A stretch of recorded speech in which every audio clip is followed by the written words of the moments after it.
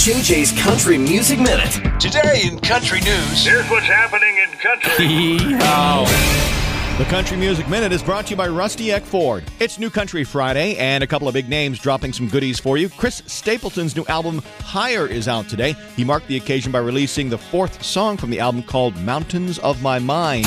Kenny Chesney has released his new single, Take Her Home, and KFDI has the new country world premiere all day today. Kenny describes it as everything life is made of in 4 minutes.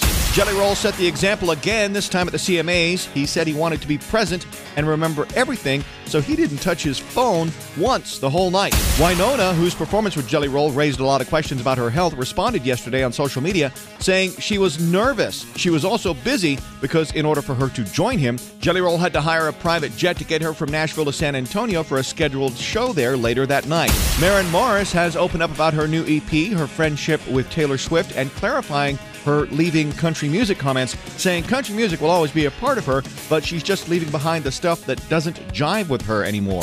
And as Cirque du Soleil Corteo is in town this weekend, news is out that Cirque and Universal Music Group have teamed up to launch a country music-themed Cirque show, and that tour will launch from Nashville in July of next year.